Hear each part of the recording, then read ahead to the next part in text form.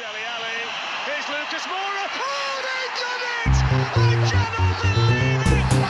Lucas Moura with the last kick of the game. Hello, listeners, and welcome to another episode of the Plus Dave podcast, the Tottenham Hotspur themed show that this week is brought to you by a one-man team of Spurs fans, that being me, and a Leeds fan called Dave. That's right, it's a streamlined episode this week. We haven't advised Elio to step back a la BBC on Gary Lineker for any comments on Twitter. We welcome all of his controversial tweets. No, he just happens to have something better to do. And as I know you're listening to this, Elio, we're going to out you here and say that you've gone for work drinks that you apparently can't get out of and you've been dragged along. I hope it's worth a celebration. I hope you have a good night, and I hope you enjoy listening to Dave and I do our best once again to fill those large Elio-shaped shoes. Dave, how are you feeling about another Spurs podcast with just you and me? Well, I think it's the two best Plus Davers, isn't it? So I think it's we're just giving the fans what they want, essentially. These have traditionally been the best episodes, right? And also the shortest episodes because, you know, we're immediately cutting out 60% of the rant time. Although... How coincidental that the shortest are the best. Yeah, there's an inverse correlation there, isn't there? Probably something we should be a bit worried about. Well, look, we are going to talk about quite a few games, and I appreciate, obviously, one of them wasn't televised. We've got the Milan game to look back on, which I think all Spurs fans would rather forget existed. And to be honest, I've almost forgotten everything about it myself, but I've had to brush up on that, as well as the win against Forest and our next game against Southampton and a few other bits and pieces. Usual format. No challenge Elio today because, of course, there is no Elio. So we'll get right into it, Dave. We'll talk about the Milan game, a game that I understand you unfortunately had to sit through. Be honest, did you sit through the entirety of it? Were you paying attention? Because I will totally forgive you if you only watched it in flashes. Because I only watched it in flashes. I'm afraid that's exactly what I did. It did not grip me for the 90 minutes, no. As I actually did anticipate it might actually do. You know, there was a sense in the air that it could be one of those European nights, but then it wasn't. It really wasn't. And just a very, from my perspective, a non-Spurs fan, a very confusing, very odd game of football to be played at home in a European knockout round. I love the way when you say that you're a non-Spurs fan, you say it with a tone as if you have to remind me, like, by the way, Dags, I know I do this every week, but please remember, I do support Leeds. I'm reminding myself. I keep saying we. You have said we a few times recently when referring to Spurs, which I love, by the way.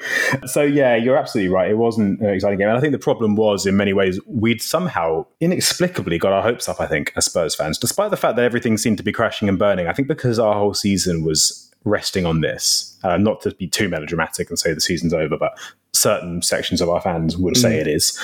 I think there was a lot of expectation, and we thought, given how weakly we limped out of the FA Cup, I think a lot of people were thinking, right, we're going all in now. This is everything. This is our cup final. This isn't the Milan that walked the Serie A last year. This is a Milan that have been in trouble. They've been up and down, and yet again, just disappointing all round. Let's talk through the game then. Let's go through it. Obviously, there's no goals, but there were a couple of talking points. Yeah, a clean sheet. You know what? Funnily enough, you mentioned that. First use the stats of the day. This was Spurs' first goalless draw in a home game in all competitions since September 2017 against Swansea. And that was at Wembley. That wasn't even at the stadium. And that was a run of 147 home games without a 0-0 draw. So I guess we're not boring at home, although we are very much boring, unfortunately. It's very much a goal stadium. Amazing. Yeah, exactly. There's always a goal, nearly always a goal at the Tottenham Hotspur Stadium. There wasn't on this occasion, unfortunately. And in truth, it didn't really look like there was ever going to be. It wasn't the best performance. The first point of note, I think, really is 17 minutes in, the first of two very stupid, reckless challenges by one Christian Romero, who I know we've talked about a lot, Dave. Sometimes it's in glowing terms. Sometimes we're saying that he's a lunatic. We definitely saw lunatic Romero in this outing, didn't we? We did. I mean, I'm going to skip to the second challenge. Yeah, go for it. I mean, they were both ridiculous for what it's worth. The second one it was a race, wasn't it, with Teo Hernandez to get the ball, and Teo Hernandez got the ball a split second before him, and then the rest is obvious. Yeah. And I guess he has to go for that. Does he have to go for that? Would Teo Hernandez been through? I've seen people claiming. I have seen tweets. I say tweets, it might have just been the one tweet, but I have seen suggestions that he had to make that challenge or at least go for it. Otherwise, it would have just been a goal. And in the course of making that tweet, this person also then went on to blame the rest of our defence and saying that Romero has no choice to make these reckless tackles because the rest of the defence are so bad, which I think is a little bit unfair on the rest of the defence and a little bit forgiving to Romero personally. And I don't think there's any forgiving that first challenge either. He just kind of ran out of defence as he does, went for one of his Hollywood tackles on Rafael and just took him out for no reason. There wasn't even a danger. Right. There were plenty of men behind the ball, just a little bit reckless. And the problem is, once he's on a yellow 17 minutes in, you don't have the same Romero because he's either just and you know what's going to happen off or he's going to get sent off. Yeah. He needs to play on the edge and he can't when he's on a yellow. That's the problem. It is a tricky one, but ultimately it's just a centre-back who isn't as old as maybe some people think he is and isn't as experienced as some people think he is, making a stupid decision in a big game, which on the absolute top gloss of it makes it look like he cost them the game, but he didn't, because ultimately you kept a clean sheet and you should have been a bit more adventurous going forward, even before 17 minutes when he got booked, and certainly before, 70-odd minutes when he got sent off. Yeah, I mean, the timing of his red card was significant as well, because there was a sequence of events around either side of his red card that kind of defined the end of the game and was pretty much the talking point. I think the first interesting thing, which we have seen a couple of times, I don't know if you noticed this, we've seen it once or twice, but nowhere near enough, definitely not from the start and not regularly during games, was we actually changed system in the game for about all of 7 minutes until Romero got sent off, and then we were forced to change again. So we brought Richarlison on for Emerson, I believe, on the 70-minute mark, which I think we switched to what looked like something of a 4-4-2 with Richarlison and Kane up front, and you never know exactly what they're playing because obviously it's fluid, but we definitely brought on an attacker for a defender, which was, I'm sure Elio was reasonably happy to see that, because I know he's been claiming that we never do it and saying it's something we'd see more of. It'd be nice to see that from the start once in a while, but we'll take it one step at a time. But then that all went out the window, of course, when Romero got sent off. And then the now, I guess already, if it's not too soon to say, infamous substitution, following in the footsteps of that Lucas Moura off for Steven Bergwijn that saw Nuno end his Spurs career. We had one that has received similar acclaim, which was Sanchez coming on for Kulusevski when we're chasing a goal with 7 minutes to go of normal time, bringing on a defender for an attacker, which I don't know what you think about that, Dave, because there are two arguments, aren't there? You kind of have to go for it, but at the same time, do you really want to go out there with like no defence whatsoever? Given that you're potentially playing for extra time at this point and there could be another half an hour. Yeah, it's a bit of a head scratcher, isn't it? Because you got to get to extra time anyway, right? And to get to extra time, you got to score a goal to take an attacker off for a defender. Now, don't get me wrong, you take an attacker for a defender and that shape changes the game and creates an opportunity and you score, you're a genius. Yeah. But if you're done, if you do that and it doesn't do that, then it looks like the most idiotic move that obviously was never going to work, and that is exactly what it looks like in this instance, which is another confusing part of this, and a perceived lack of adventure for the last 10 minutes of their European journey in 2023. So it's I would be very, if I were a Spurs fan, I would be very, very, very annoyed and frustrated at that performance and that result, because Milan are good, but you have to score a goal at home in the home leg time. You have to score goals. And I mean, this might be something that's different for seasoned Champions League teams such as yourselves. My tongue isn't even in my cheek. But when I was at the Champions League games back in 2000, 2001, we were absolutely so far up for it, so all over teams. I think the only game we didn't score in 2 games. We lost at home 2-0 to Real Madrid, and they were unreal. Like, that Real Madrid team was insane. It was like we shook on 2-0 before the game. But then the other one was Valencia in the semi-final, where they were just so defensively solid, like Mendieta just absolutely bossing the midfield. And we just didn't really get a chance. But every other game, like Barcelona, Deportivo, and whatever else, Besiktas, I think we won 6-0. Anderlecht, we won 4-1. You know, those European nights, it's almost like, and this is what frustrates me, I'm getting to my point, it feels like Conte has kind of just laughed in the face of the fact that these are big nights, and this is a big European night, and European nights are something to savour. Yes, the goal is to get in the Champions League so that you can make money and have more money and be in a coveted competition. But you've got to perform. You've got to perform because what is the point of being a football fan if you're going to these tournaments to go out with a whimper? There isn't one. From a football fan perspective, there's no point unless you're a plastic 17-year-old who just wants to talk about being in the Champions League. And that is not the majority of your fan base. Yeah, very well said, Dave. And I've got a few points on that. Number one, always amazes me how even the slightest opening can lead to you talking about Leeds on this podcast, and I respect it.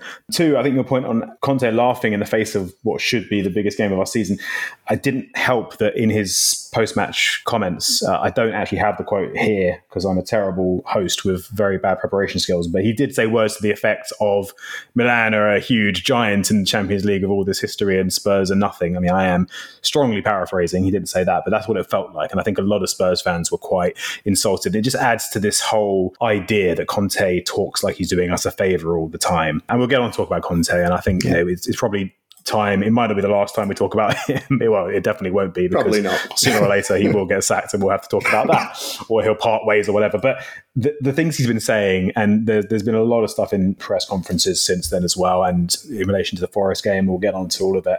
The overriding theme is basically, you guys should be so lucky to have me. I'm the great Antonio Conte, and what makes you think that even I'm enough of a miracle worker to give you a chance against the almighty AC Milan, who have won this tournament so many times? Like, that actually matters, come on.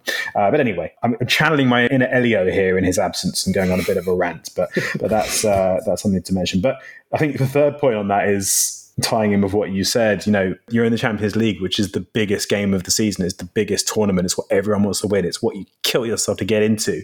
This is what we were so happy about on the last day of the season. You remember the podcast? I sat here and I played the Champions League music with a great big beaming smile on my face because we got fourth in the last day and I was over the moon. And now I feel like an idiot for getting so excited of getting into a tournament when that's how we play in it. And they said it in the BT Sports studio. I can't remember who said it. One of the pundits said, Tottenham have got to focus now on getting fourth. And Crouch was there and he goes, why? If they're going to play like that, what's the point? And it's a really good point. Yeah.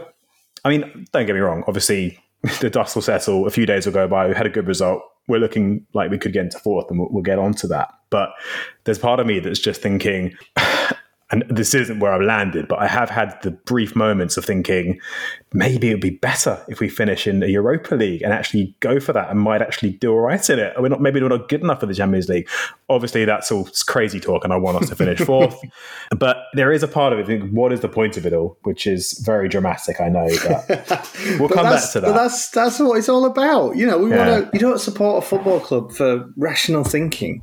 You support it for the ups and the downs. You don't support it for the 0-0s at home and Milan are really well, we don't get 0-0s at home until this game team. Anyway. Historically, Milan are strong, but right now they're not. They're eminently beatable. And I'm not going all Arsenal Bayern Munich here, but how many of the current Milan team would get into the Tottenham first team if everybody was fit? That's a niche reference. That's a reference to a tweet that I shared in our group that basically said, only Ribéry or only Robin? An Arsenal fan claimed that the peak Champions League winning Bayern Munich team doesn't have a single player that would make the current Arsenal team. To remind us that there are a fair few nut jobs on Twitter, but I won't out them and name them.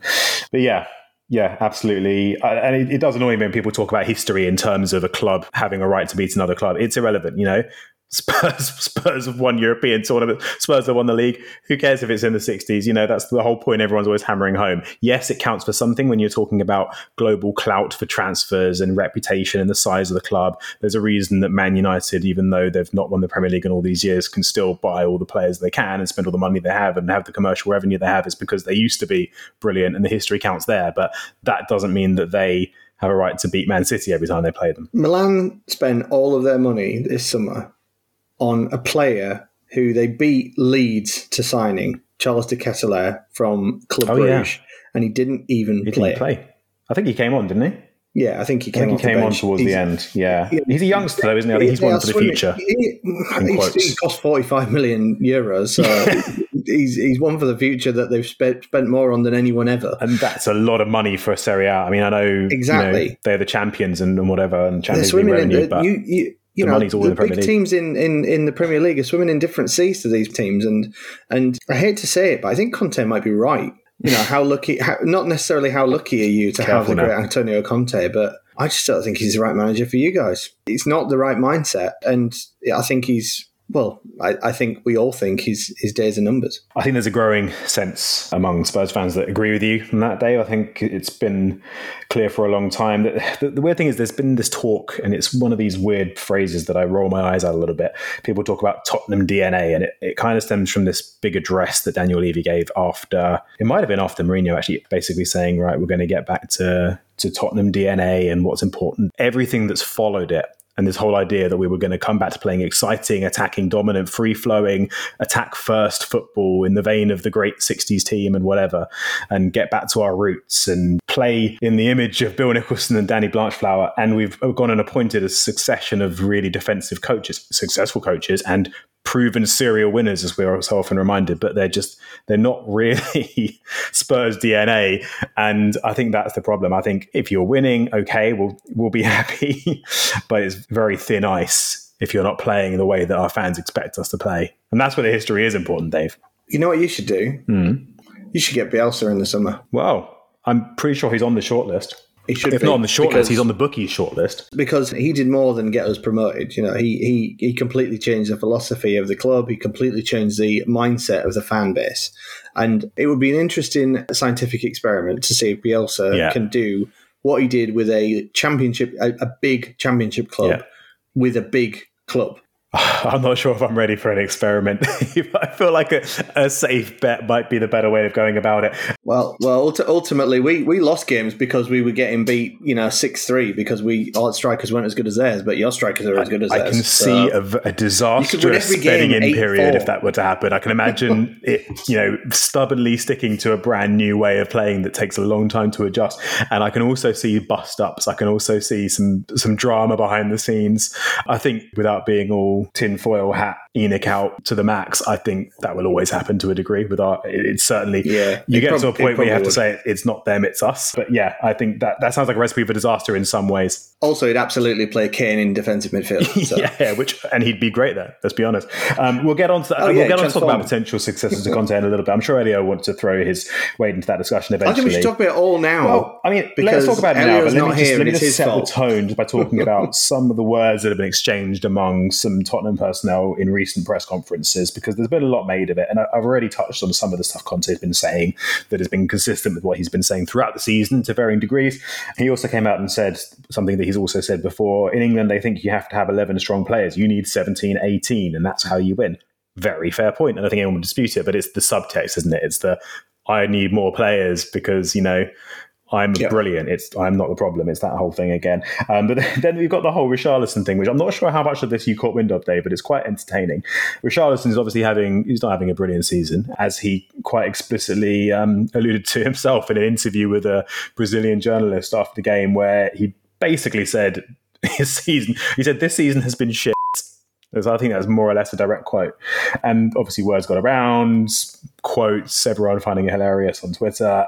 Words got back to Conte. He was asked about it, and Conte pretty much went back and said, yeah, he's right. And I think it's kind of been taken out of context. A little bit of a language barrier, I think, but I don't think it's Richarlison saying I've been shit this season and Conte agreeing with him. I think it's more a case of him saying he's had a time of it because he's not been able to get into his flow and he's not been scoring the goals and getting the games he wants. But there was definitely a subtext to it that he was kind of having a dig and saying, because he then went on to say, and again, I obviously don't have the quote, Dave, but he then went on to say words along the lines of, I don't understand. 1 minute I'm in the team, the next minute I'm out. What am I supposed to do? And it felt like he lost patience a little bit and was lashing out publicly at Conte. And Conte came back and he said, he tried to play it down a bit. He said he didn't criticize me. He said his season was and he's right. The season's been not good, blah, blah, blah. And he kind of goes on to half agree with him, but also qualify it.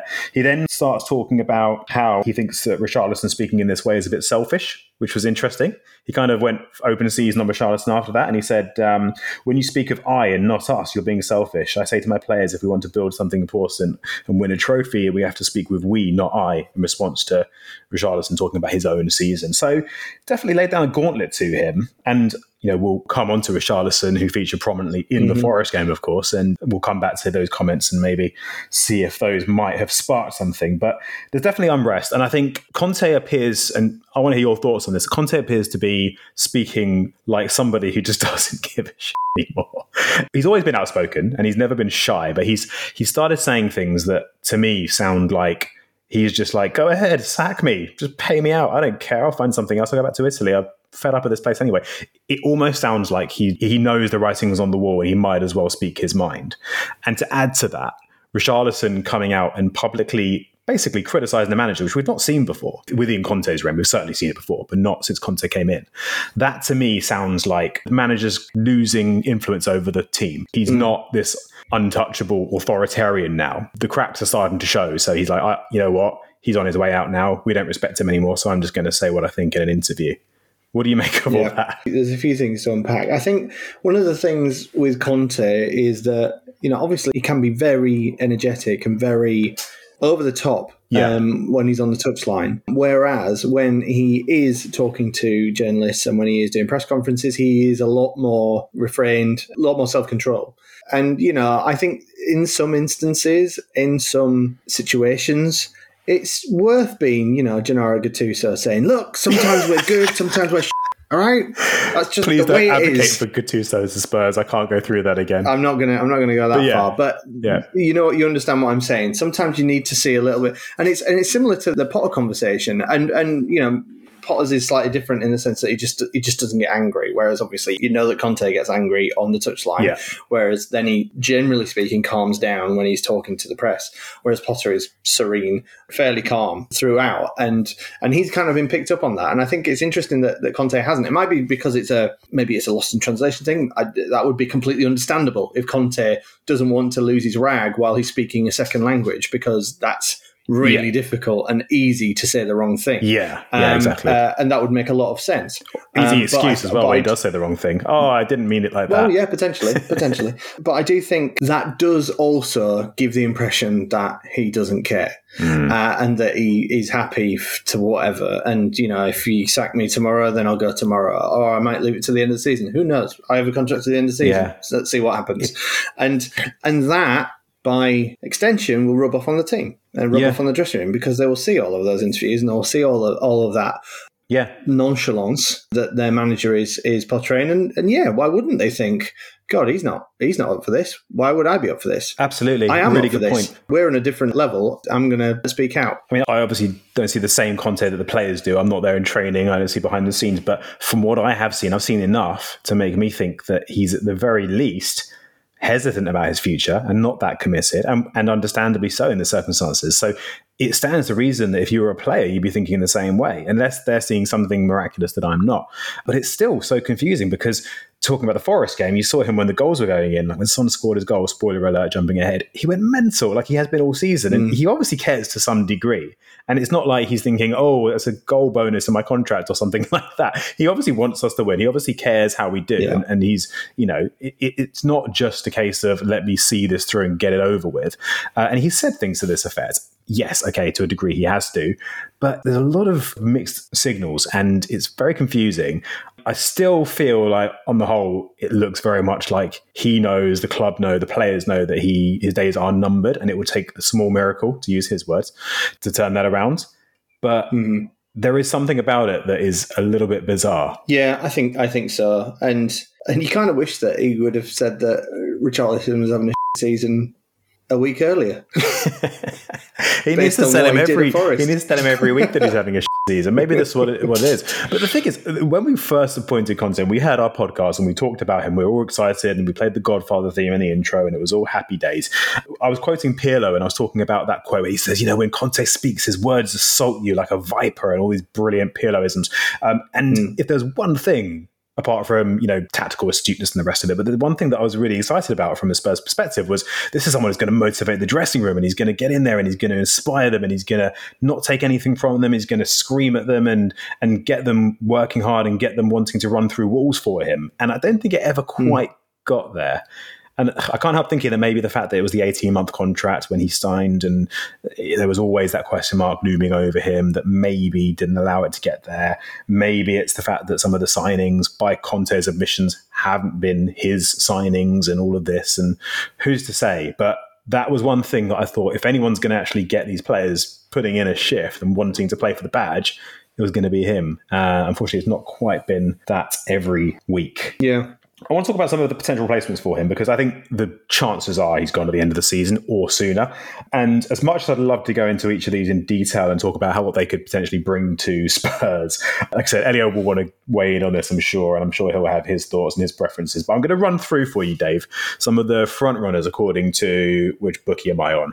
Sky Bet, which is not a paid promotion. Sky Bet are not sponsoring us once again. But I want to run through some of the favourites in order. And I want you to tell me a rating out of 10, how good a fit these would be for Spurs, okay? Just a quick fire, okay. All right? And we're starting at the top with the man himself, the magic man, Mauricio Pochettino. Rating out of 10 for Spurs. 8. Good, okay. Luis Enrique, second favourite. 6. If you do want to add anything to your ratings, by the way, if you want to actually elaborate, you're free to. I'm not restricting you. I'm just saying. I know that a lot of people would say that Poch is a 10, getting back immediately. Yeah. But I think there's a massive risk. Yeah. That he damages the legacy he already has at Spurs with that. And, it all does feel like it's all teeing up nicely for him to return, but it's very easy to get caught up in fairy tales, isn't it? Exactly. Yeah. Luis Enrique, I'm not convinced about him as a club manager, quite frankly. I think he's probably about as good a fit as Gareth Southgate would be. I think he's a little bit closer to Pochettino in terms of the style, in terms of at least attempting to play a more possession-based, dominant, high line, and the Barcelona way, I suppose. But I think he'd probably need to change personnel, or at least rotate quite heavily with what we've been doing. It's a combination, though, isn't it? It's the right kind of football style, but it's also the gravitas, and I'm not convinced he has that, because I don't think he's got the CV. That is interesting. What about Champions League winner Thomas Tuchel? Does he have the gravitas to lead Spurs to glory? Do you think he'd be a good signing or appointment, I should say? I think he would have the gravitas. Yeah. I think he deserves a second chance, because I think Chelsea's a bag of cats. We know Chelsea. In the Premier League. I don't think he's a bad shout at all, and I think it would be funny if, bearing in mind they had... Another Chelsea manager. Another Chelsea manager, but also bearing in mind that Conte and Tuchel had the handshake. Handshake gate. That he would be the person to potentially take over. That would be the sweetness in that for Tuchel, I'm sure. I'd probably give that 7.5 out of 10. Okay, quick fire for the rest. Marco Silva. Same. 7? 7 out of 10. All right. Thomas Frank. Defensively sound? Gosh. Come on, Dave. Quick fire. Quick fire? Yeah. 5. What does your gut tell you? 5. Okay. Ryan Mason. That's an interesting one. What about the homeboy project? Ryan Mason. 1. Yeah? You're not on board? Chance. Okay, this is one that's right up there with my favourite choices, and I don't know if it's a recency bias thing, but Roberto De Zerbi. Well, he's doing very well. I say recency bias. It's not like Brighton's the first good club he's managed. I mean, he made a lot of waves with Sassuolo and Shakhtar. He's played some exciting attacking football everywhere he's gone, so at least he'd try and do what we want him to do. Yeah, I'd say 7. I'd put him in the similar bracket to Silva. Okay.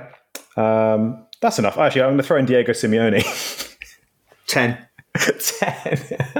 We'll get a few more 0-0s at home if he comes in. Oh, I can just imagine that would be like Gattuso levels of outcry. I mean, don't get me wrong, he's a very successful manager and he's done well, but I just think he is the antithesis of what Tottenham DNA is supposed to be, isn't he? Anyway, much more on that to come. We'll get back onto talking about our potential replacement for Conte. If and when, I should say when, he finally decides to go back to Italy and leave Spurs alone. But we'll get on to that. Let's talk about his last game in charge of Spurs, which was a fairly comfortable 3-1 win against a fairly awful Nottingham Forest side, I think it's fair to say. I don't know what you made of the game, Dave, but I know you're only really watching through a very brief highlights package. Shall we do our... Worth saying that Forest are awful away from home.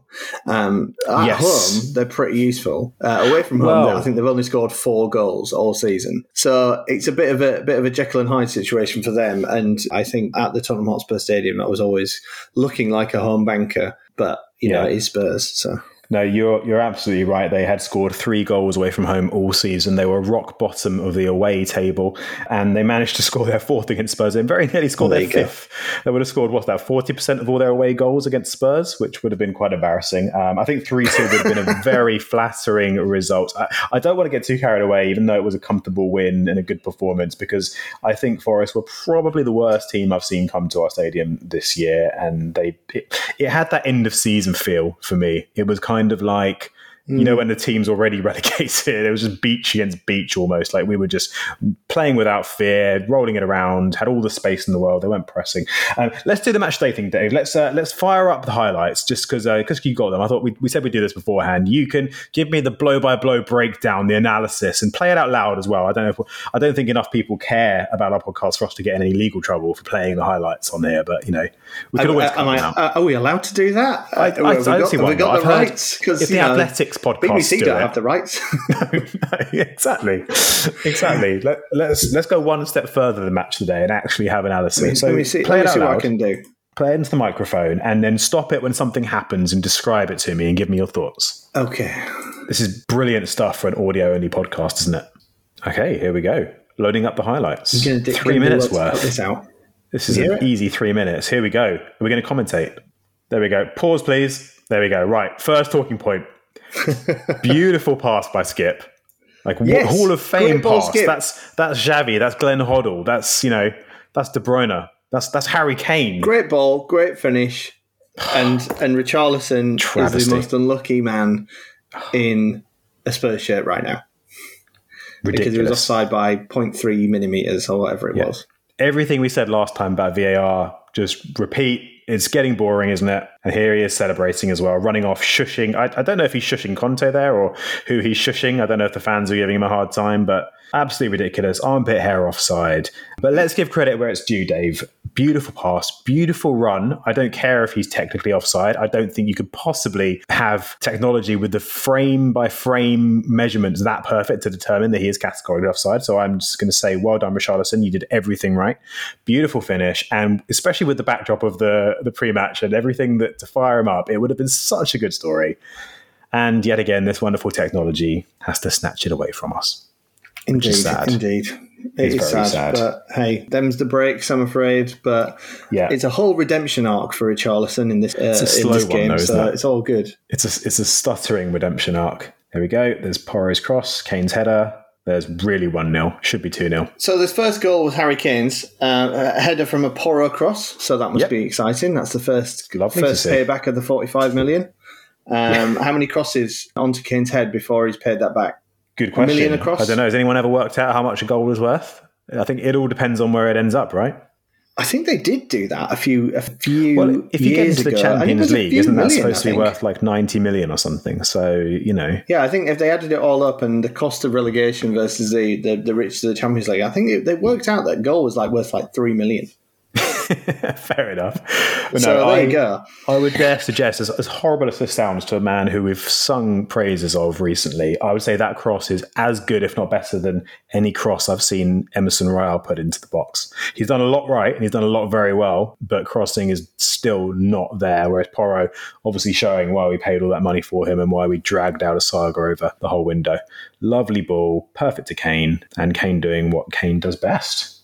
That's 2-0. And it's and that's 1-0. It's easy street from here on, isn't it? I think it's worth saying on that as well that, I mean, maybe this is just because it's the narrative that I want to spin, but that move had died, but Richarlison had resurrected it by hassling the defender and getting the ball back. And yes, Ben Davies then also rescued it by not letting the ball die, but then that cross came from Porro and Kane finished. So, you know, even if Conte doesn't look bothered, obviously all of your players are bothered and they are working. So that's a positive. And, you know, you got to clutch onto the positives, right? He certainly is. And I think it's worth mentioning, just to spoil the rest of your analysis for you, Dave, Richarlison was involved in all, I'm going to say 4 goals because there were 4 goals. He was involved directly or indirectly in all of them. Yeah. So well done to him. Here is the next moment. Richarlison again goes down, stonewall penalty, no complaints. This is it feels like a watch along. This is good, isn't it? You know, we should do more of these. We should do a whole game of this when Eddie goes back. Not allowed to play any of the sound, and they just go, "Yeah, it's 4-0." I was thinking last week when we did our ode to John Motson that we should maybe do some kind of commentary tribute where we should watch a live game on mute, record us doing it. I'll commentate and you guys can be my co-commentators jumping in. I reckon I'd be quite good at it, Dave. I think I'll be okay. I mean, it's worth a try, isn't it? It's worth a try. Yeah. So the second goal was Kane's penalty. Yeah. So a talking point on that. Richarlison brought down in the box. Yeah. So that's an assist, right? That counts. That does. That would, if you had him in your FPL team. Not quite sure why you would on recent form, but that would be. One talking point that's come up, and again, this comes back to Conte's comments. A few people on Twitter suggesting that at this point, and remember it's 1-0 to Spurs, that Kane should have given the penalty to Richarlison because, he needs a goal for his confidence. And Richarlison was kind of asking for it. He went down and won it. And you could see him kind of gesturing to Kane like, oh, can I take it? Let me have it. And Kane took it. Do you think that's the right thing to do? Yes. Yeah. I didn't think that would be a long discussion, but it's worth mentioning. Of course. Yeah. Unless you're 3-0 up and it's the 80th minute. You don't want Richarlison to break his Premier League duck for you, but you want to win the game. And Kane is the penalty taker. And I think if he gives it to Richarlison misses, it's way worse. Yeah. At least he's up. He's in profit here. He's won the penalty. That's enough. Cut your losses and don't risk wasting that. And also, how much confidence is it really going to give you to just bang in a penalty? Like, I know they're not tap-ins and you've still got to put them away, but I don't think that's going to think, right, I've arrived because I've scored a penalty against Nottingham Forest at home. But yeah, worth mentioning that. So that's 2-0. Then, where are we now? Oh, that was just a very tame effort on goal. Comfortably saved by Fraser Forster. And I guess we have to start is Forster the long-term replacement for Hugo Lloris? Oh, we'll get on to that nonsense as well. And here is Richarlison playing a great ball in that's cut out. It's back out to him on the wing, cuts it back inside. This time, Sonny makes no mistake. Great touch through the legs of Aurier into the far corner. I like the nutmeg on Serge Aurier as well. That one, was it Aurier? No, it wasn't. No, it was John Shelby. He beat Aurier first and then went through Shelby's legs. Yeah. And there's Conte going absolutely wild on the touchlines, like he loves Spurs and wears Spurs pajamas and bleeds blue and white. So yeah, Richarlison again, another assist for him. Son really, really smart two-touch. The chest down and then the touch to go the other way again. Lovely goal. No complaints. I do have a point here about Son, and I wanted to ask, I'm very conscious that this is probably something that you've not paid enough attention to Spurs to be able to adequately answer, and I mean that with love, Dave, but I think you would agree that this is the sort of thing that Elio will probably want to weigh in on, and it's the theory that's gathering weight on Twitter that there is an incompatibility with Perisic and Son, and the stats actually back it up quite a lot. So to give you some context, in the last 4 matches they've started together, we've lost all 4. The last 14 games they've played together have resulted in 3 wins, 1 draw, and 10 losses. Mm-hmm. And here was an example again where Davies was starting at the left back. When you see patterns like that, generally, I'm not going to ask you about this one exactly, because again, appreciate you might not have kept an eye out for it or been aware that this was a point people have been raised. But do you roll your eyes when you hear stuff like that? Is it like the kind of the curse of Gareth Bale and it's not correlation meaning causation? Or do you think sometimes players can just be incompatible and they just don't work well together, even if independently they're both good players? Because they've just both been awful when they've been on the pitch together. Yeah, I don't necessarily think it's an incompatibility between the two players. I think it's probably just that when they are on the pitch, it's an incompatibility for one of them, which is probably going to be Son when you think about it, because he's the headline grabber of the two. Yeah. He's probably has to play slightly different, and he either doesn't know what he's doing in that structure, or he doesn't want to be in that structure, and he maybe underperforms. I would say it's probably the former. I don't think Son's the kind of person that's going to pick his ball up and walk off. But yeah, there's probably something in it, but I think it's more of a tactical familiarity if we're going full football manager, where I think the tactics that are used are slightly different for a more offensive Perisic on the left-hand side, which then leads Son to second guess and not necessarily think that naturally where he's going to go is where he should go, and that probably stops him from doing it, and that affects his performance. I did you an injustice there, Dave. That was a much more thorough analysis than I was expecting, so I apologise. I'm now seeing the dreaded dotted line that you get on Football Manager when players don't play well together. You know, that horrible, when you see that between your centre-back pairing and you're like, oh no, I've just spent like 60 million on each of them. This can't be happening. No, absolutely. And I think your point on it being Son's problem rather than Perisic, I think it's worth mentioning they played together for most of the first half of the season, in which Son was awful and Perisic was actually very good. So it's obviously Son that is the one who's suffering from any kind of mismatch there. But nonetheless, he had a good game. And I think I saw a stat, which I haven't checked because it sounds a little bit nuts, and it certainly wasn't the impression I got, that Son created more chances in this game than any other player has for any club all season in the Premier League. Really? Which, I mean, Forest were bad, and I don't know what they're calling a chance. Maybe just passing to anyone in the final third when Forest aren't pressing is a chance. But yeah, that was interesting. So credit where it's due. He'd scored a goal, and it was a nice finish as well, wasn't it? And that's actually his 99th Premier League goal, I believe. And you can see how annoyed he was when he had a chance, which we might be about to see actually in the highlights. He had a chance to, no, it's their goal. He had a chance to score his 100th and obviously didn't, and was very upset. On that point, actually, as we watch the Forest goal go in, and we'll get onto that, worth mentioning Harry Kane now has reached the 20 goals mark in the league, which is the 6th time he's done that in his career. Only two other men have done that particular feat, and they are, of course, Alan Shearer and, of course, Sergio Aguero. So very rarefied air again. Yes, another milestone for good old Harry. Every week he comes up with some new trophy for our cabinet. But in all seriousness, that's outstanding. I think 20 goals already in this season, and I don't think he's quite going to catch Haaland, but he's going to make it a lot closer than I think anyone ever thought it was going to be by the looks of it. And he's not done yet. So we've just seen the goal, Forest goal. I must admit, Dave, I don't really remember it. All I remember was being annoyed because I've got Ben Davies in my FPL team, and I was thinking, this is a guaranteed clean sheet. I'm a genius. Game's nearly over. Here come my beautiful 5 points or whatever it is, 4 points, and no one else has Davies, and I'm a genius, and I'm going to rise up the ranks. And of course, never pick your own players. I'm speaking to the manager of the Emotional Hedge FC. You know only too well that I had a howler there. You did. And just to sum up the corner, it was a pretty classic corner routine with corner to the near post, which is nodded on, to the back post, which is nodded in, and taking everybody out of the game. Vio would be proud of that. It was Vio would be delighted with it. Yeah, and indeed. And then after that goal, obviously you guys all got nervous on the WhatsApp group. I think I'm quoting you. I think I'm quoting you, Dags. Don't do this now, Spurs. I was saying what everyone else was thinking, but yeah, I never really, jokes aside, I never really thought we're going to throw this away, but there's just that feeling of, oh no, this could be one of those games that we'll talk about in years to come. Do you remember that time? Yeah, there's always that moment. Fortunately, Fraser Forster is a wonderful goalkeeper. He is. Well, I mean, maybe not, but he's doing his job. I mean, I've heard suggestions, actually, that almost by default, he's been our signing of the season because all of our actual signings have been somewhat underwhelming in the long term. And he's actually done his job whenever he's needed to. He's filled in for Lloris. He's done a good job. He's had a couple of moments, but saved a pretty average penalty, to be kind. But, you've got to beat what's in front of you. So well done to him. And I think 3-2 would have been very scary and a bit of a silly penalty to give away, even in those circumstances, if I could have said. So you're not really sure what he's doing there, to be honest. But that was that. And that was Forest. And it leaves us looking fairly good in the league. Obviously, a few games to go. Next game is a game that not only should we really be winning, but a game that you really need us to be winning, because Southampton, of course, managed to scrape a point. I say scrape, that does them a disservice. They actually were very good against, albeit for a lot of the game, a 10-man Manchester United, thanks to Casemiro, who is the real lunatic. Let's give Romero some slack. Casemiro is the one we need to be talking about. But Southampton were actually okay for the first time in a long time.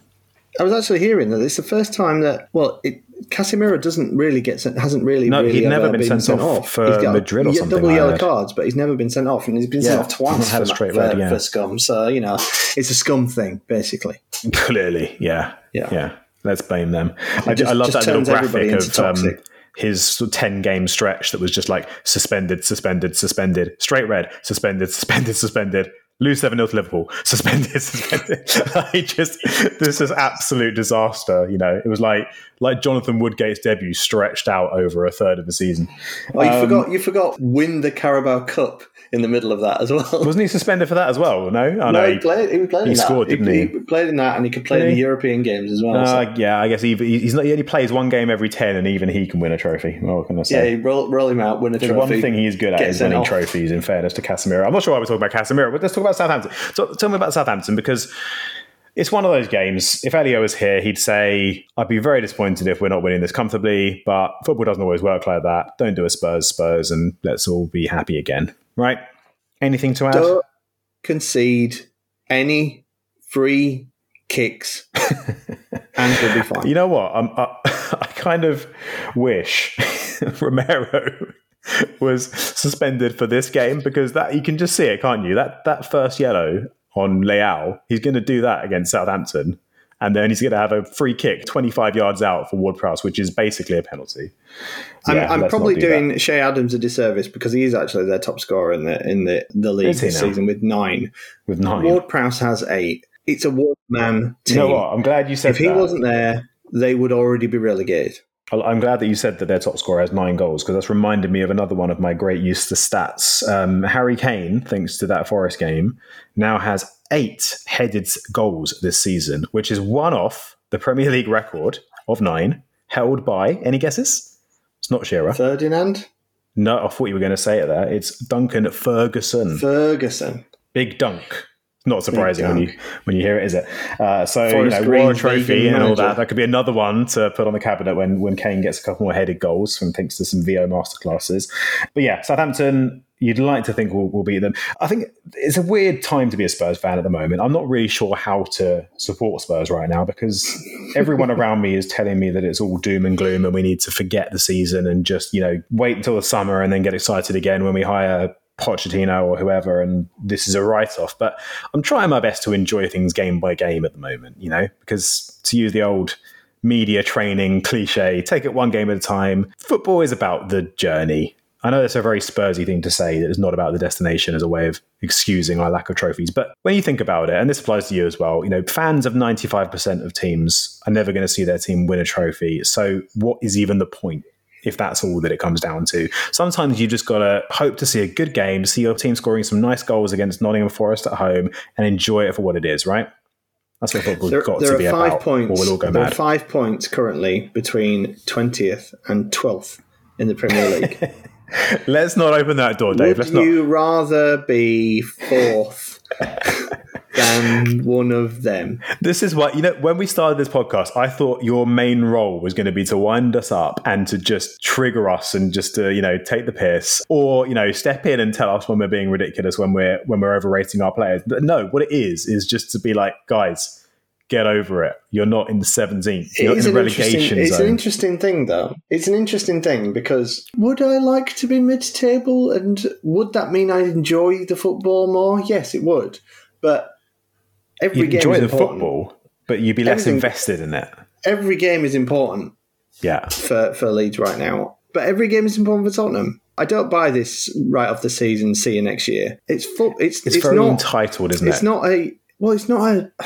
I can't even think of a comparison. It's not a business. It's not something that you're doing just to get to the other side. It's fun. It's entertainment. It's your main hobby and pastime. Yeah. That you spend thousands of pounds on, Elliot. I'm actually just talking about Elliot now. It's a very kind of classic armchair fan mentality. It's like, the type, they don't really watch the games. They tell everyone they're a Spurs fan. They get really animated and like to mouth off about, just like, oh God, Spurs are rubbish. Oh, this player's useless. We should sell him, because the echo chamber of Twitter has told them that that's how they should think. And they don't actually watch the games. They'll watch the odd highlights when we win, and only when we win. And, it's that whole mentality. And it's just this very entitled thing. And you need to savor football. You need to enjoy it when you can, because you don't get many moments. Like, just even the wins that essentially mean nothing at the end of the season, you never know. Maybe they will mean something. You got to just go with it, and you remember them. We have so many good memories. You talked about that run in the Champions League. I can obviously call back to the Lucas Moura hat-trick and that amazing run in the Champions League. What do we have to show for it? Nothing. But does it matter? No, because it was fun and we enjoy it, and that's why we're football fans, right? So in other words, let's get excited about Southampton away in the race for a tournament that we will probably go out of in terrible fashion. You guys need to get excited about Southampton away. We will. I promise you, Dave. We'll get. You need to batter them. And then you need to have a lovely international break, and then you need to go to Everton and you need to batter them. I mean, if we don't batter Everton. Because if you don't, then we will have to beat you on the last day of the season, and we will not be friends, and there will be no more podcast. Yes, I agree. And I really do not want that to happen. I don't think anyone wants that to happen, even if it would be drama and would probably be our most listened to ever episode. Speaking of Everton, I mean, I did just make a joke at their expense, but in all fairness to them, since Dyche came in, they're doing quite well. I mean, at least the bar was low, wasn't it? But I saw someone post a table as of Dyche's appointment. And incidentally, Spurs were actually top of that table wore a trophy, I know. But that was the last 7 games. And again, this is something to be happy about. Okay, our fixtures haven't been the most difficult, but we are top on the terms of the last 7 games of form. So yeah, it's not too bad, but a few good games to go. And looking at the table now, just on that point, we are in 4th, as we have been for quite a lot of the season, considering some of the histrionics about our form. We've actually been 4-4 thereabouts for a lot of the season, so could be worse. We're on 48 points. We are just 2 points behind Man United, who have played a game less. We are 4 points ahead of Newcastle, who have played 2 games less. And we are 6 points ahead of Liverpool, who have only played 1 game less, so they can't catch us. So we're looking okay for 4th. I think a betting man might be justified in putting down a large sum of money on Spurs securing that top 4. I clearly will not be doing any such thing, but it's not terrible, is it, Dave? We're looking okay. I was having this conversation today at work, actually. I think Tottenham and Liverpool, I would say, are the favourites. They're 2 most likely to get 4th. Obviously, one of those 2, I know they can't both get it. But funnily enough, I think Newcastle or Brighton deserve it more. Brighton have got 3 games in hand on you. If they win all of those, which is unlikely, but Brighton if they win deserve all those, they're on the same points as you. Yeah, Brighton deserve it the most out of all of those. They've played lovely stuff all season. You obviously want De Zerbi to be our next manager, so that's how much you think of those guys. And they're playing great football, and we got a very good point against them the weekend. You did, absolutely smashed us. I did not see that we coming. We scored 2 worldies, so that meant we got a point, which was great and useful. But Mitoma and McAllister and Caicedo, proper players. Yeah, there's a lot of Bryson in my FPL team at the moment for good reason. I mean, they've got a lot of games for one thing. I had Mitoma because my team is called the Emotional Hedge. Yeah. I also had Trossard on the bench, which was a mistake. On the bench? Don't talk to me about my FPL bench. I've been racking up record scores from my bench recently, David. Yeah, I had Trossard and Havertz on my bench this week. I'd rather not get into it. I had McAllister last week on about 14 points. I had Martinelli this week. Let's not go down that road. It's just going to depress me. And I've just ended on such a positive as well. I was so happy about real football, really clutching at the straws and scraping the bottom of the barrel. But anyway, Spurs are sitting quite pretty. We're not going to win the league, but we might come 4th. We might even come 3rd. Who knows? After all that drama, maybe we'll actually get into 3rd. And maybe Arsenal will slip into 2nd. And the season won't look so bad. Which brings me nicely on to something that I just want to end the podcast on, Dave. And I don't know if you've seen this because I sent it to the group, but if you haven't, I urge you to watch it right now. Go on YouTube. Oh, yeah, I haven't seen it. I know what you're talking about. And type in. And anyone who's listening to this, if you haven't seen this already, pause the podcast, even stop it because we're nearly done. We've got our listen stat. We don't care. Go and find the Paddy Power advert for... I don't even know how to describe it. It's basically interviewing Spurs legends and asking them who they want to win the league, and they're all pretending to be Man City fans. I won't say anything more, but go and check that out. It's excellent. It's probably the funniest thing I've seen all year on Twitter. Hats off to Paddy Power's marketing team. They do sometimes absolutely nail it with these videos. But yeah, that's one of the better ones. And good on Sheringham and it was Jerry Francis getting involved as well. I don't want to spoil anything because if anyone's listening to this and haven't seen it, I don't want to kind of give away the punchlines. But it's very funny. It's Jerry Francis, Sheringham, Hoddle, Anderton. And that's it. It's very funny. Go and check it out. And you've probably seen it already. I'm sure you will have. It's brilliant. It's gold. Lost count of how many times I've seen that. But anyway, ending on that high, all that's really left is to say thank you, Dave, for another episode. And I hope we did a good job of fitting in without Elio yet again. And I hope it was worth missing this, Elio. I hope you had a great night out. And if you're listening to this with a hangover, I hope it's really loud and it's drumming into your head. Maybe we should just bash at the microphone Where's a bit. My pots and pans? Yeah. Anything to close off with, Dave, before we wrap up this episode? Do you have any final thoughts on anything, on Leeds, on Spurs, on football, on life itself? After us just talking about it for a very small amount of time, I'm now very anxious about Spurs away at Southampton next. So I'm just going to go to a dark room and worry about that for the next few days. Yeah, I've been having... That's my plan. Nightmares might be a strong word, but I've been having these very anxious premonitions of the scenario that is the elephant in the room that is inching closer, where we're sitting here and the final day of the season will determine whether you stay up or not, which is looking, I hate to say it, they're not in a trolling way at all, more and more likely each week. So we could be at this horrible point where Spurs need a win against Leeds to get top 4. And you need a win or a draw to not go down. And that's when the podcast goes into meltdown. Yeah, I'm not too early to really talk about it, but I'm not in the predictions stage yet, and I'm certainly not feeling so confident that I'm going to say that we'll stay up. But I think what I will say is I think it's close right now. There's 5 points in it in the bottom 9. It's going to stay that close. And I honestly think we might have a situation where one or even maybe 2 teams survive on goal difference. Let's see. A long way to go. And I'm sure if it's starting to look more likely, we'll have to talk about it more. And ultimately, if that's the case, and you are fighting for 4th with Liverpool and Newcastle and potentially Brighton, and there's a shootout for the title between City and Arsenal, blockbuster it could time. Be one of the greatest days in the history of the Premier League. One might dare to suggest that it would be in many people's interest for that situation to pan out.